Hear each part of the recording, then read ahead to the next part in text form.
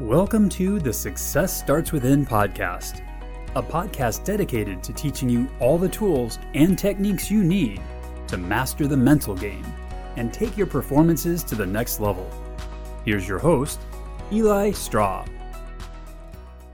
Hey there, I'm Eli Straw, mental game coach and the founder of SuccessStartsWithin.com. When you're dealing with anxiety as an athlete, this is going to feel like extreme worries, right? An extreme case of the nerves. You're not just getting the typical butterflies before a performance. What's happening to you is you are dreading your performance. You are so worried about making a mistake. You end up fearing making mistakes a little bit because of all the negative consequences.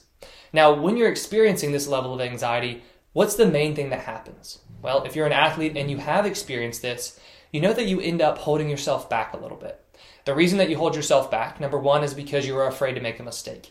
But also what happens is you're kind of holding yourself back because you are tight. You're playing a little bit scared and tense. Rather than being free and performing with confidence, you're performing kind of wound up a little bit tense.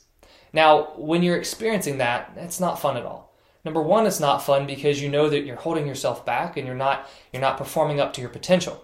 But also, feelings of anxiety are just awful to deal with.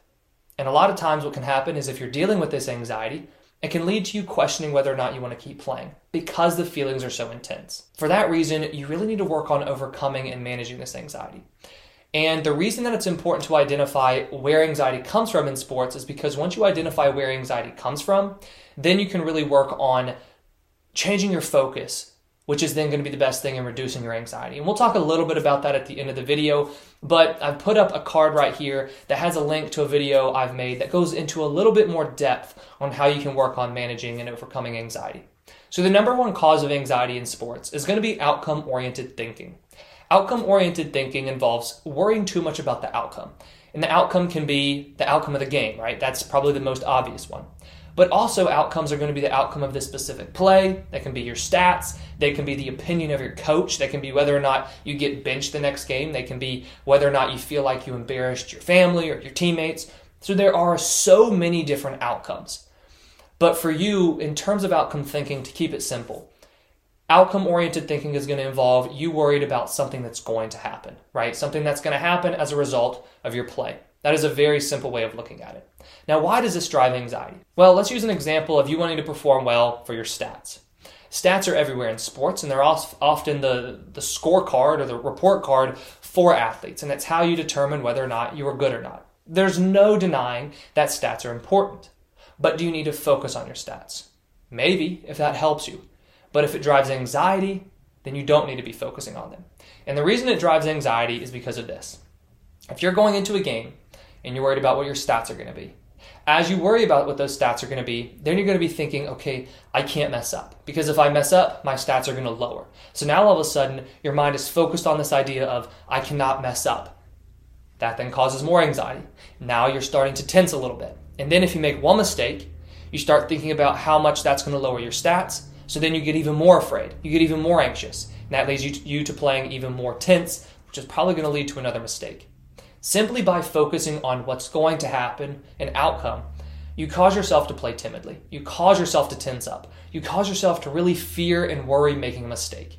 And no athlete can perform their best if they are afraid of making a mistake and if they're performing really tense and kind of holding themselves back. Another example is worrying about what your coaches think of you or maybe what your parents think of you.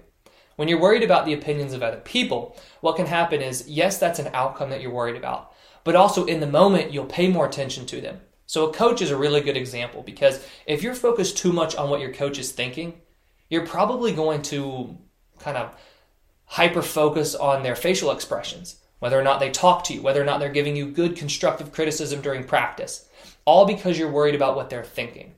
And then you really start worrying too much about, am I making mistakes? Am I doing things perfectly so that they think I'm a good player? And those kinds of thoughts, they're only going to increase your anxiety, and once again, they cause you to play tense. So knowing that outcome-oriented thinking is the main driving force of anxiety, what can you do as an athlete? Well, to reduce this outcome-oriented thinking, you have to focus on something else. And the something else is going to be the process. And there are many different tools, and like I said, I've linked another video that goes into more detail on how you can manage performance anxiety. But one simple tip that you can use for today is how could I bring myself back into the present moment more often? And there are a few different things that you can use. Number one is going to be some more self-talk. You can use self-talk to center your attention in the present moment and also really work on boosting your confidence. Because the more confident you're going to feel, the more focused you're going to be on what you're doing, and then the less worried you're going to be about the outcome. Another tool that you can use is setting a performance objective. A performance objective is something that's going to really center your attention in the present moment, because it needs to be part of the process to where if you place your attention on that objective, number one, it's going to help you perform better. For example, if you are a baseball player and you say, I'm going to watch the ball all the way into my glove, or I want to stay balanced at the plate. Those are small objectives that you can focus on, which will help you perform better.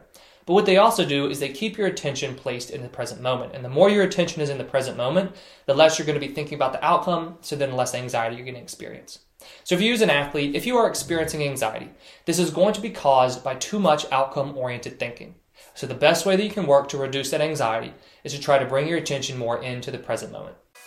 If you want to hear more mental game tips, subscribe to the podcast, subscribe to the Success Starts Within YouTube channel, follow Eli on Instagram, the handle is @EliStraw, and subscribe to our weekly newsletter at successstartswithin.com.